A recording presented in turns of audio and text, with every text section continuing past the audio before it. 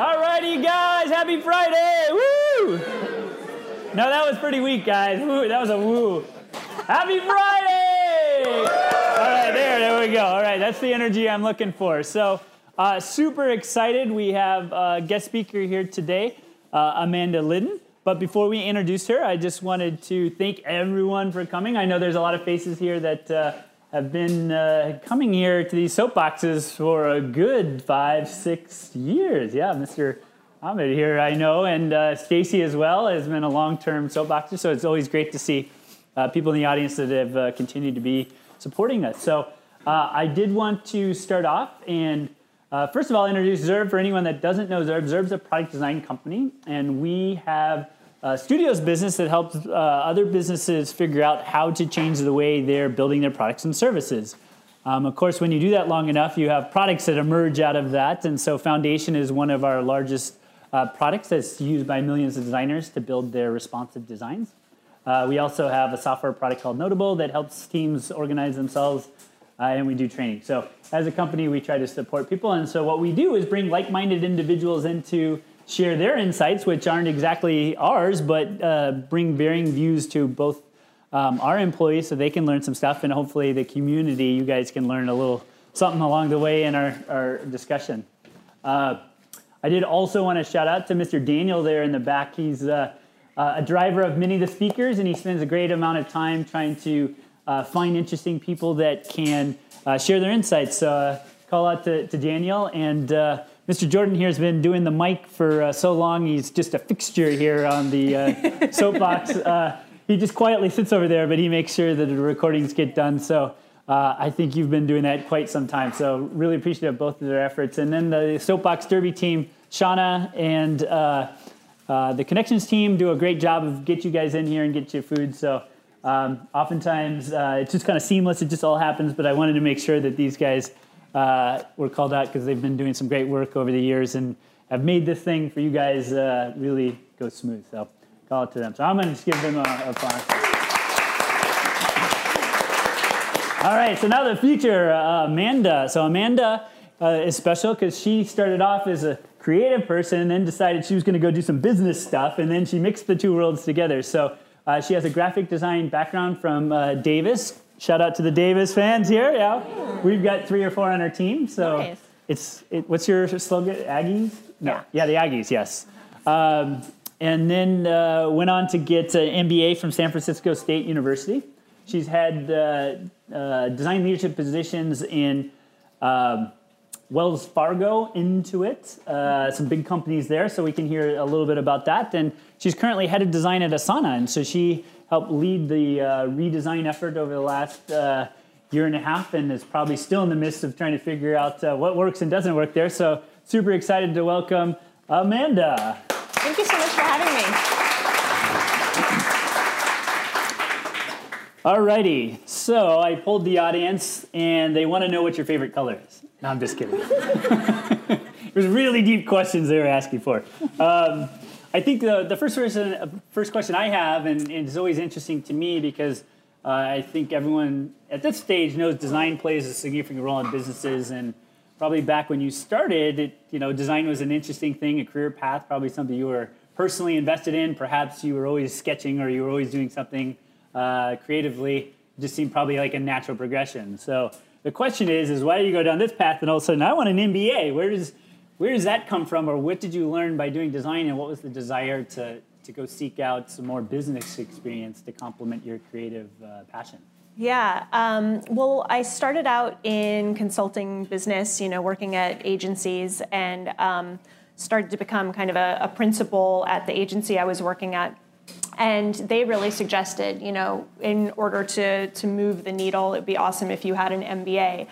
And then I ended up leaving the agency, but deciding that was actually a really good choice for me. I worked full-time at Wells Fargo, and then they put me through business school at night.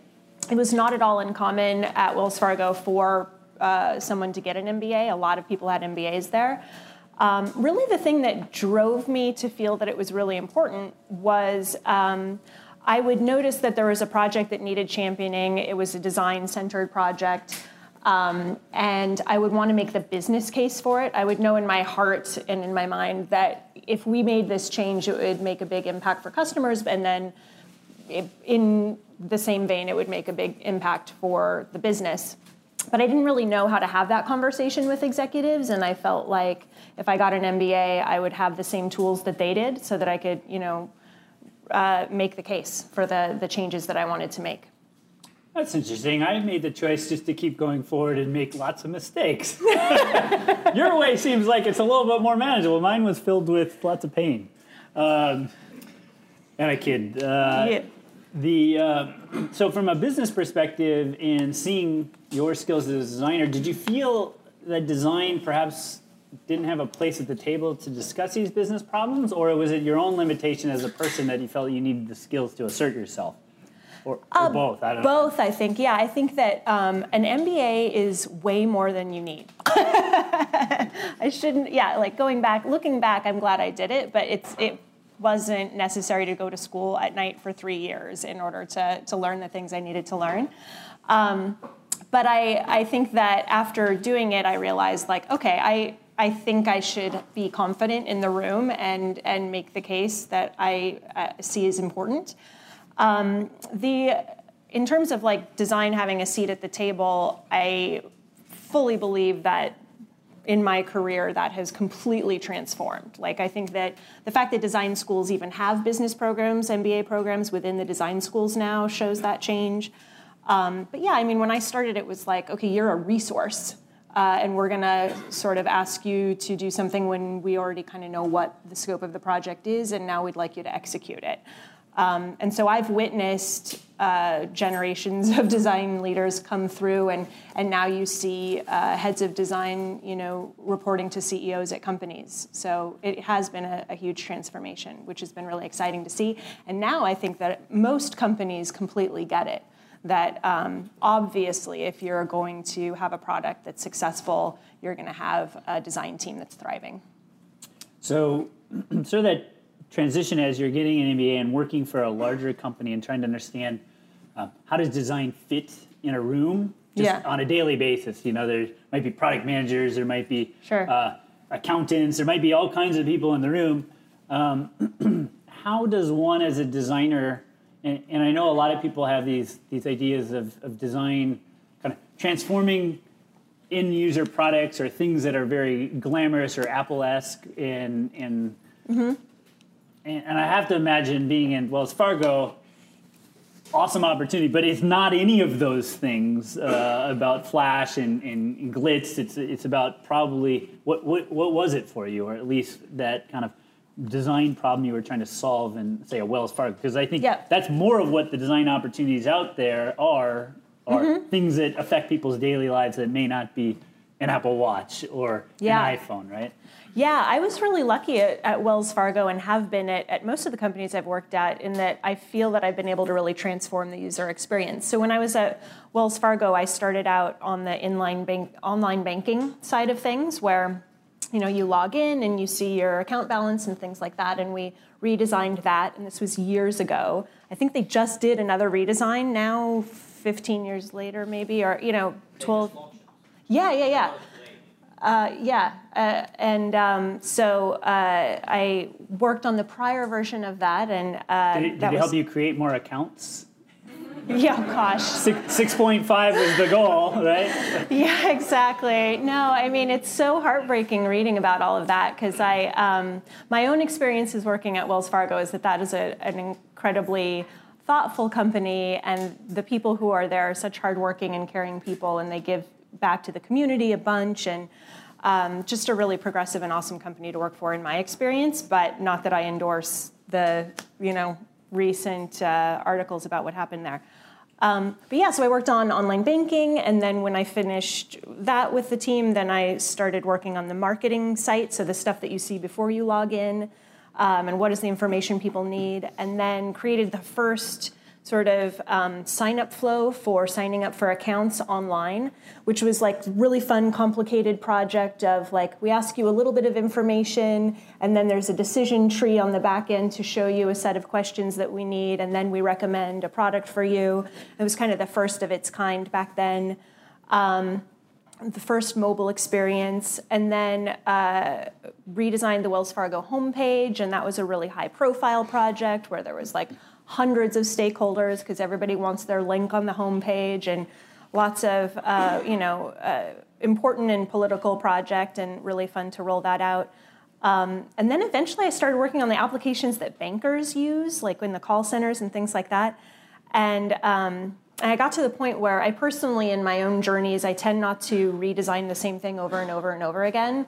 I like to think through the problem, give it my heart and soul for a while, and then I like to let somebody else try the next round. And so that's when I got recruited by Yahoo to join there as the director of user experience at Yahoo. So I had a lot of fun with the work that I did there. And one of the things that I discovered while working at Wells Fargo, it was one of the first consumer products I worked on. And I really enjoyed working on financial applications because of how emotional they are. It sounds crazy to say, but like I would talk to users and their hopes and dreams are pinned on how much they can save and how low their mortgage rate can be. That doesn't surprise me. Anyone else have a husband or a wife? Yeah, exactly. And so pretty intense, right? It feels really good to take something that's complicated and intimidating, like managing your financial life, and figure out how to make it simple and easy and intuitive, and to give people the information they need to make smart decisions. So I loved it. So you went on, you've done some stuff with Intuit, Yahoo, and now at Asana, you're working on an enterprise software. I know you have, based on the wealth of your experience in managing people and working on things, I know you have very distinct sort of views on the convergence of software and this idea of perhaps the differences are actually much more minimal than they were, say, 10 years ago when you were probably starting this journey. Yep. Can you speak a little bit about where, because I know a lot of the people work on B2B apps or within businesses that are providing services to other businesses, where you see that convergence, or where you see lots of those gaps have just been closed for people building products and software? Yeah, I mean, I think Dropbox was sort of the first example that I noticed where, it used to be that I think that it was exciting to work on enterprise software right in the dot-com boom because a lot of things didn't exist and you got to make them for the first time. And then I think it was not as exciting for a while because a lot of companies were profitable and they're making money automatically, whether they did user improvements or not. And so there just wasn't a large investment. And then more recently, there's been a tipping point where it used to be that the way that you sold enterprise software was to make a deal with a C-level executive at the customer that you were hoping to sell, and then they would roll it out, and your users would just adopt the program because they were told to use it. But then there came products like Dropbox and Slack and Asana and Sunrise and others, where it's like an individual employee would choose to use the product. They'd find it useful. They'd share it with their team. Eventually, they get a number of users that requires them to pay for the product, and the IT departments. I can remember when I was working at Intuit, and we were all using Dropbox, and IT was like, "We aren't supporting Dropbox. You'll need to stop." And that lasted for like 6 months, and then they were like, "Okay, we'll support Dropbox," because everybody was using it. And it was just sort of like a transformation, and so the thing that happens when your users are picking the product and making the choice is that they're going to make the choice of the product that's better and has a better user experience. And so because that's a new normal for enterprise software, more and more enterprise software companies are required to create a consumer-level user experience. It has to work as well as your experience on Facebook or Google. You need to feel like it's intuitive and that it feels good to be at work. So one of these components you spoke to and sort of the differences is that you shouldn't have to rely on a sales team for user growth, and maybe talk a little bit more about that. What does that mean to you in a SaaS-based product? Why should you be thinking about this problem without a salesperson? Well, 2/3 of we do have salespeople at Asana, but 2/3 of our growth comes from teams selecting Asana, growing it throughout their organization, and then becoming paid customers without ever talking to a salesperson, without ever talking to a support person. And so for that reason, the product needs to sell itself and it needs to be intuitive. I think that's important because you cannot, you can spend your money as a business focused on improving the product, or you can spend your money hiring support people and salespeople. And it's more scalable to fix the product experience. And people won't use something that they don't enjoy. And there's always a competitor that's going to come along that's going to have a better user experience, and then people will switch to that product. Does that answer your question? Yeah, I think so. So what you're saying is that perhaps a direct sales effort to try and scale stuff to get someone over our hurdles of the software shouldn't be the goal to create a scalable product. The question I have is, then how do you get that feedback? How do you know what is working to scale the product and what inputs? If they're not using customer service or you're not using a sales effort, how do you get inputs to improve the overall service or got it. experience? Yeah, we do. So we do have a support team, a customer success team, and we do have sales folks as well. And there are customers that do want to just immediately, roll out our product and begin paying right away. And certainly you do see some folks, like Dropbox is an example of a company that started with the bottoms up and then eventually moved to doing some tops down because they were seeing some competitive pressure from folks like Box who are going tops down. So we do want to have a balanced approach and serve both needs. But we get customer feedback from our customer success team. People give us feedback on blogs when we roll things out. We have a pretty thorough rollout process for any new feature, which is that we first launch it internally, and we at Asana use Asana for everything that we do. And so we get a lot of feedback from our own employees saying, this works well or it doesn't, and why. And then we roll out any feature to a beta team, a set of beta customers that we have, and they give us feedback, and then we A/B test from there. So with all of those channels, there's feedback along the way, and then the customer success team gives us a set of things that they're hearing from customers, and we use that as a way to prioritize feature improvements as well. Gotcha. So as far as getting that initial feedback in the creation flow of something or workflows, you're basically using your own team as a sort of a benchmark, at least initially, to get that feedback. Yeah, that's one of the ways. We have usability testing processes, and we have a research organization as well. So we do, bring people in for usability testing as well. Right. One of the things I think you highlighted is that enterprise software, you're not always dogfooding your own product, because in often cases, you might be doing something for doctors in which you aren't a doctor, right? You might be designing something for financial planners and you aren't a certified financial planner. In this case, you are actually dogfooding your product. Maybe speak a little bit to sort of the benefits of that, like why that really can cut down on time and maybe it's more efficient, but also highlight why that might create blind spots for you. Totally. Or specific areas of the software where you're not addressing customer complaints or issues because you really want to solve your own problem. Yeah, exactly. And so at Asana, we use, everyone across the company uses Asana, and we use it for everything from like HR to project management to like everything that we do across the company is happening within that tool. And so it's great because we can try out features and really feel them out. But most of our customers are not using it as extensively as we are yet. And so we can sometimes have a false sense of confidence around like, yeah, this works well. But then for a user that isn't using it as extensively, we have to really check in with the beta program and other sources to be sure. And then when I was at Intuit and you're working on QuickBooks, that, the designers aren't small business owners and they aren't accountants. And so there it was the opposite problem, they'd have to go and do hours and hours of site visits with accountants and small business owners to get that customer empathy. So there's a benefit to dogfooding, but then you also have to be careful about being overconfident because you may not use it the way your users do. Can you give me an example in your software where you feel like dogfooding it or using it for yourself? You've prioritized a feature or something that really didn't work for anyone else or is kind of like, I don't know. Yes. So we have an Omni button in our product. It's like a plus icon, and you click and you open it up, and you can say like create new task. And when we were first launching that feature, the product manager wanted to have the person's name defaulted in.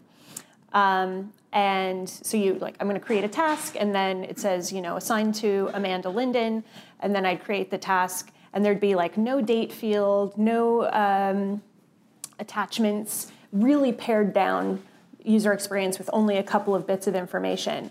And I, as a people manager, gave a bunch of scathing feedback about it. I was like, I never assign a task to myself. I have a team of people, and I'm always assigning tasks to other people. So I keep having to empty the field, and that's frustrating. And like, I have to add all these other pieces of information later.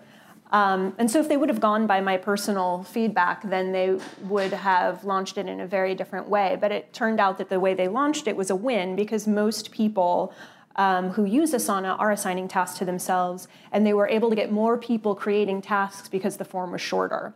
So that's one example where I was in the wrong. Right.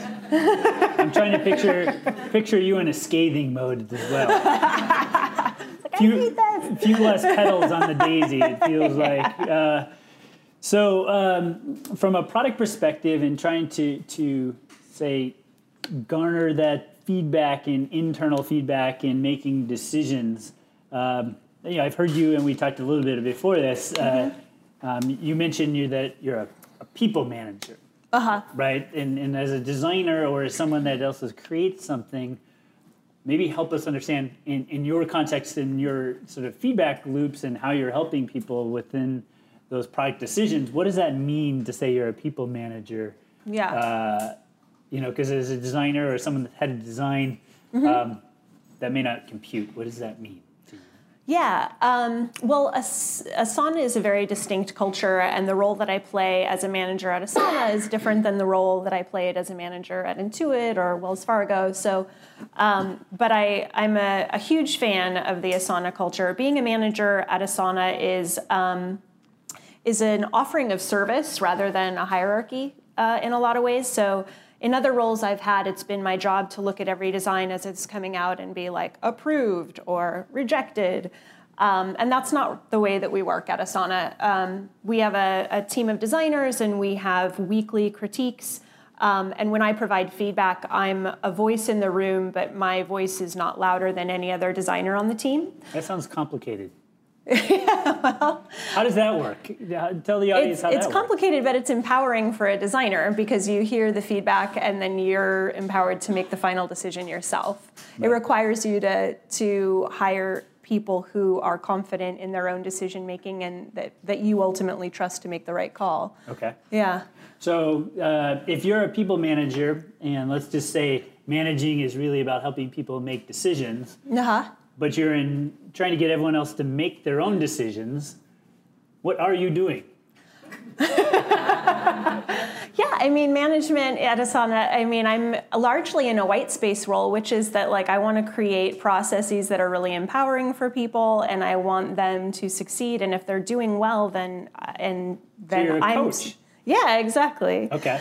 I feel like my role changes throughout a designer's project cycle. In the beginning, I'm helping to champion a project. A designer will be like, why do I want to work on this exactly? And I'm like, you are going to change the world with this feature. Here's why it is so important that you do this. And you are the best person for this job. And then there's changing the color of the button from red to blue. Yeah, and then there's this, phase where it's like, God, we could go in so many different directions here. And the designer's overwhelmed, and they're trying to figure out what am I going to use to narrow? What metric am I going to be looking at? What is going to be my core goal? And so you're working really closely with the designer at that point, and then eventually they pick an approach. And at that point, it's really fun to see that pivot, because then they're confident and they know what they're going to do, and they want you to get away. And so then you got to take a step back and just let them thrive, And so for me, it's fun as a manager, because I'll work with 15 to 20 designers in a day, and each of them is at a different place in that cycle.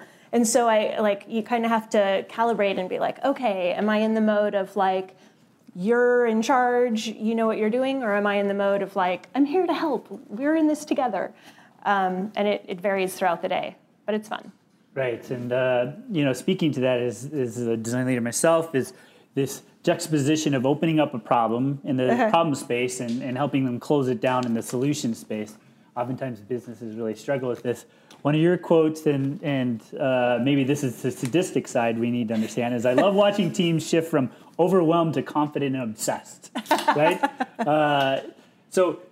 And I understand that as a designer, it is feeling of overwhelmedness when the possibilities are endless, or that there is no solution in sight, only possibilities, right? Talk to us about one, maybe working directly with designers, talking them off the ledge of, feeling completely disenchanted or frustrated about too many problems, and then going to your engineering brethren who need more specificity and clarity in thinking you're insane, right? In juxtapose, like the two types of conversations are probably similar, but you're speaking to them and sort of one from an inherent understanding of how design works, and another is maybe in a cross-collaboration setting where that may not be as clear. Yeah, I mean, I think that when the designers are overwhelmed, it's often because you want to solve every problem, and all problems are important, but it's really important to prioritize. For the QuickBooks redesign, our priority was new user growth and acquisition.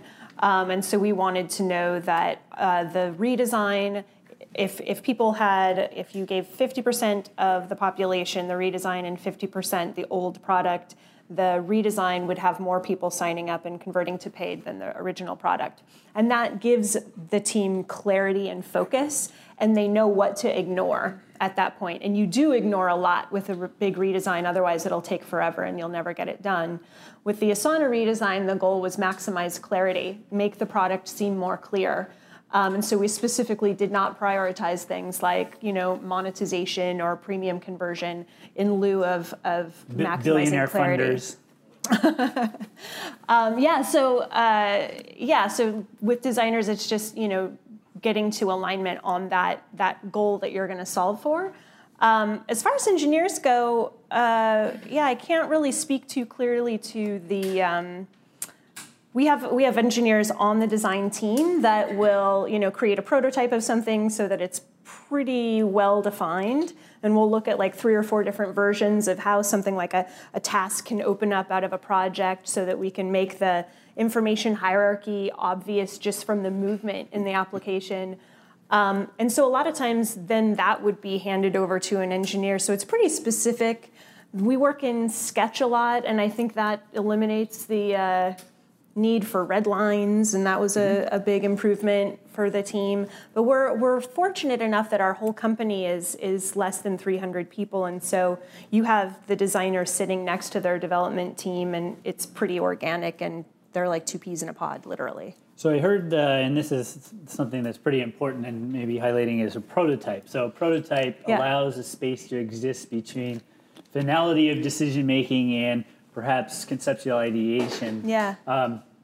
And it sounded like you have an engineer on a prototyping project where visualizations are created collaboratively before being brought to a group of production-oriented engineers? Yeah, when I joined Asana, I knew that we were going to be doing a redesign, which was an exciting hook for me to come. And then on the team, there was generalist designers and then a marketing designer as well. And we hired a motion graphics person, illustrator, prototyper, and those specialists really help bring the product to life. And they also work across marketing and product so that you have, consistency across the board. But yeah, it's really important when you're doing a redesign to play with it and to try a bunch of things out, to look at the same interaction in 10 different ways, because you can't really tell if you like something in mock-up form. Right. Yeah. Right. So from a team perspective and how you organize, clearly there's certain things that don't necessarily fit within a design realm or engineering realm. So take, for example, search. You guys prioritize search a little bit more in this release, it seems like, or the redesign. It's a omni search, right? At the top. Versus looking at things as browsable components and things that you navigate towards. How do decisions like that get made? Are those data-driven decisions? Are those someone that just goes in the room and says, this is the way it should be? Is it a collective that takes time to arrive to these decisions? Is it we're doing a bunch of prototypes until we know it feels right? How do you know what direction to take a team in? Yeah, with the redesign, the navigation, I feel like navigation should support the heart and soul of your product. And literally, as you look across the nav, you should be able to understand the meaning and the purpose of the product. And so we actually added more navigation. We added a nav bar up at the top and made search more prominent. Asana is a place where you create projects. Within those projects, there are tasks, and projects are categorized in teams, and then you have several teams within a company. And so basically, it doesn't take long for there to be a lot of information in Asana. And one of the things that's really nice about Asana is that everything's public by default. If you think about the world's information and how most of work is organized in email, that's actually hugely inefficient because email, all the information is hidden. Unless you're on an email thread, you are not going to know what's been discussed at all. And that's a lot of information to not be shared in an organization when you're trying to move forward with your project. So it's important to make sure that information is accessible. So our navigation is, create something or search for something. And those are the two ways that you're either going to pull something up that you're trying to find, or you're going to create something new. And those are across the top. And that's your way of adding or accessing information. But then the other way that we look at work is that you want to categorize things in ways that are meaningful for you, and you want to save the things that matter. So we have the navigation on the left, and it's a little more complicated. It's like a drawer of your projects, but you can add things as favorites over there, and you can categorize things over there. So it's not totally dissimilar from email in that you've got your inbox, and you can search for an individual thing, but on the left you have your folders, and you can kind of try to make sense of life with those folders on the left. But how do you arrive at this? Obviously, it seems obvious in retrospect. Of course there's this, and of course it's that. But getting teams of people to come to an answer, how much of your time is spent trying to do one-on-ones to help overcome hurdles versus trying to express something as a group format? Where would you say most of your time is spent in trying to get ideas moving forward? Yeah, I think, in a lot of ways we work more to have several ideas because there's one that sounds really good and you're like, okay, this is probably going to work, but generating 2 or 3 ideas. So it's almost the opposite problem where it's like, actually, let's think of more than one way.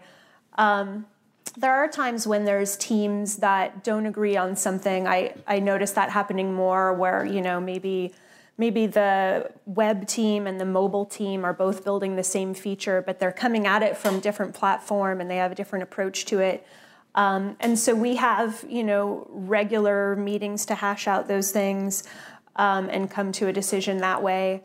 The process of deciding on navigation is really hard. I think that when you're doing a redesign, honestly and truly, 60% of what you're thinking through is all navigation because the application just falls out of that navigation.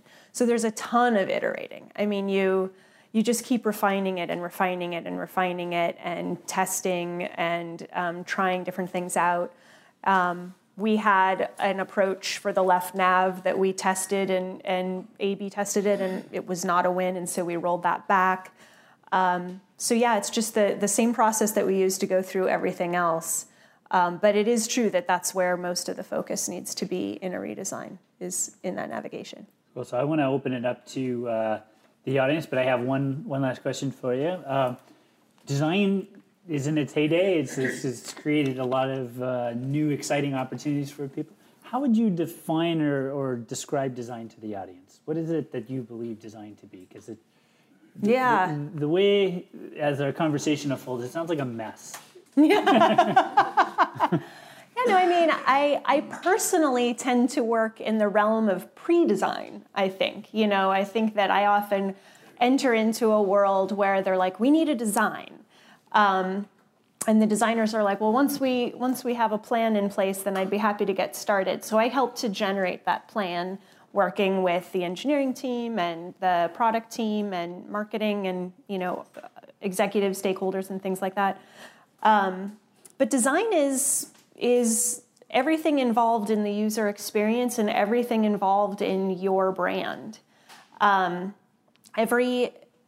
Every impression that your customer has with your company is design. I work with a lot of times like the customer success team or even our recruiting team.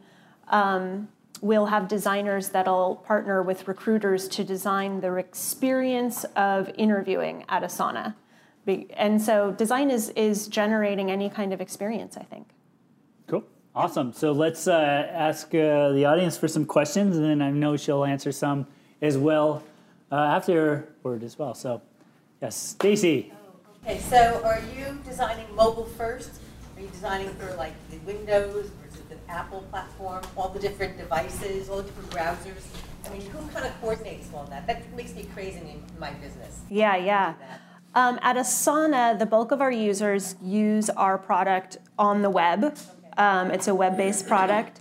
We do not have a desktop client yet. We may in the future, but it's all the web-based software. And then we have a mobile app.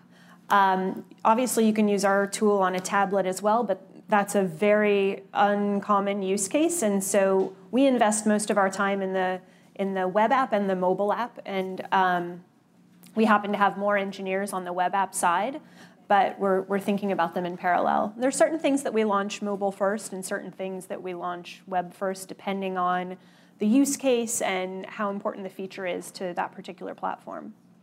You mentioned that you have a team that design meeting. How big is that? When is it going to get too big? Yeah, so we have a number of meetings. We have a design critique for marketing design and a design critique for product design. And anyone on the design team can go to either or both. And that was a recent development. It used to be that we just had the one, but the team got to be, 15. And at that point, it was like, you're always just wanting to make sure that you have like a useful conversation, that it doesn't feel negative, that it feels like a safe room and a supportive room. And sometimes too many people can make that more difficult. And that you have, a balance in contributions from the room. And then, we do have a meeting each week with our co-founder who looks at the experience and gives feedback as well. And then culturally, we have every Thursday a meeting that's the designers come together, and for an hour we literally just hang out and have conversations and talk about how things are going. It's very much conversational, and that is something that the designers have really responded well to, in that like we have designers in Dublin and in Spain and in New York and in San Francisco, and a lot of times if all you do is come together through critique, it's hard to form a partnership and a bond. So we wanted to create some space for just chilling and talking about designs we like, and people do pottery on the weekends and they show their pottery and stuff like that. So it's fun.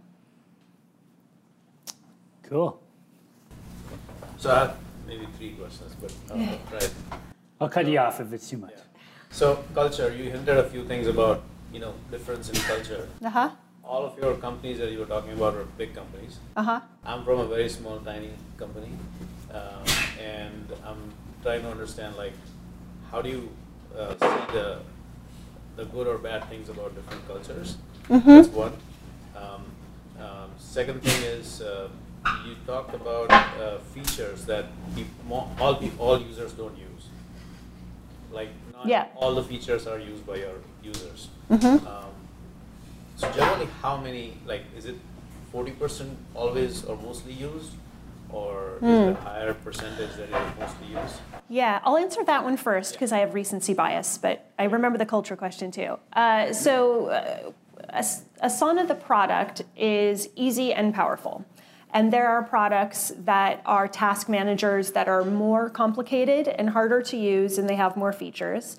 And there are products that are more consumer-oriented, they're simpler, they're actually easier to use, but they're less powerful. And so we strive to be right in that middle ground where it's useful for any team, no matter what you're working on, but it's not so complicated that you have to like read a manual, or like you can get going on your own and learn as you go. So we try to make the really important use cases that everyone is going to use obvious, and then we try to make the more complicated stuff possible, but not necessarily obvious. And then your question about culture was like, how are the cultures different at the different companies, or what do I like about various companies? We are at a point where we are trying to think about what a culture should be for our company. Yeah. And your point of view is from like in the clouds. Uh-huh. They're like under the water right now. Yeah. So I'm trying to understand like how we can relate to that and what. Yeah. Bad. I've been excited about most of the companies I've worked at, and culture is one of the main reasons why I've chosen a lot of my jobs. Asana is no exception. It's such a fantastic culture. And certainly it is evolving always because, when I joined, there was, 90 employees, and it was the right time for them to have a design manager because they had, a set of designers, but no manager yet. And so there's been processes that have unfolded around developing a culture for the design team, and I think the core values of the company always stay the same, but the way those manifest evolve over time depending on the stage of the company. One thing that we've talked about at Asana recently is job titles. So we don't currently have job titles. We have like a few descriptors that you can use, like design manager or head of illustration, or to make it clear who you are. But we don't have things like director or senior or VP, and there's obviously things that are valuable about those, and there's also cultural downsides to those. And so at a certain point in our company, we'll probably keep revisiting that, and there may be a time when we do have titles. Obviously, it provides clarity at a certain point, especially when you maybe don't know everyone at the company personally, but we strive to, as much as possible, be just like a company of individuals that can all add value regardless of their role. Cool. How about one more question before we call it a day? All right. Anyone else? We'll give it to you. You can ask. Yeah. So you mentioned about referring the design with the CEO, the founder of the company. How is that different from having a design critique inside the team? How do you do that? How do you deliver that in front of the CEO? Mm-hmm. So when we're looking at the design critiques, there might be, it's not totally different in a lot of ways. I think that it's more of a community of designers and product managers collaborating together in the critique and hashing things out in a way that makes sense for them.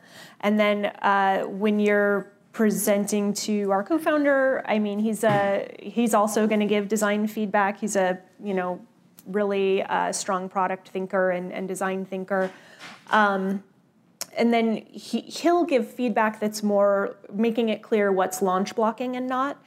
So there again, it's like there might be 6 or 7 things that he feels are important, but he's like, but none of this is launch blocking. I think you could still launch without it. And there'll be 1 or 2 things that he's like, I wouldn't feel that we should launch this until we fix this or that. So that's one key difference. Yeah. Cool. All right, let's give a hand to Amanda. Thank you guys so much for having me. It's great to be here. Okay, we have to do a selfie. Sorry. Okay, selfie. Yeah, with an audience in the back. So that's your thing? Yeah, that's my thing. All right, everyone smile in the back. All right. Nice. Thank you.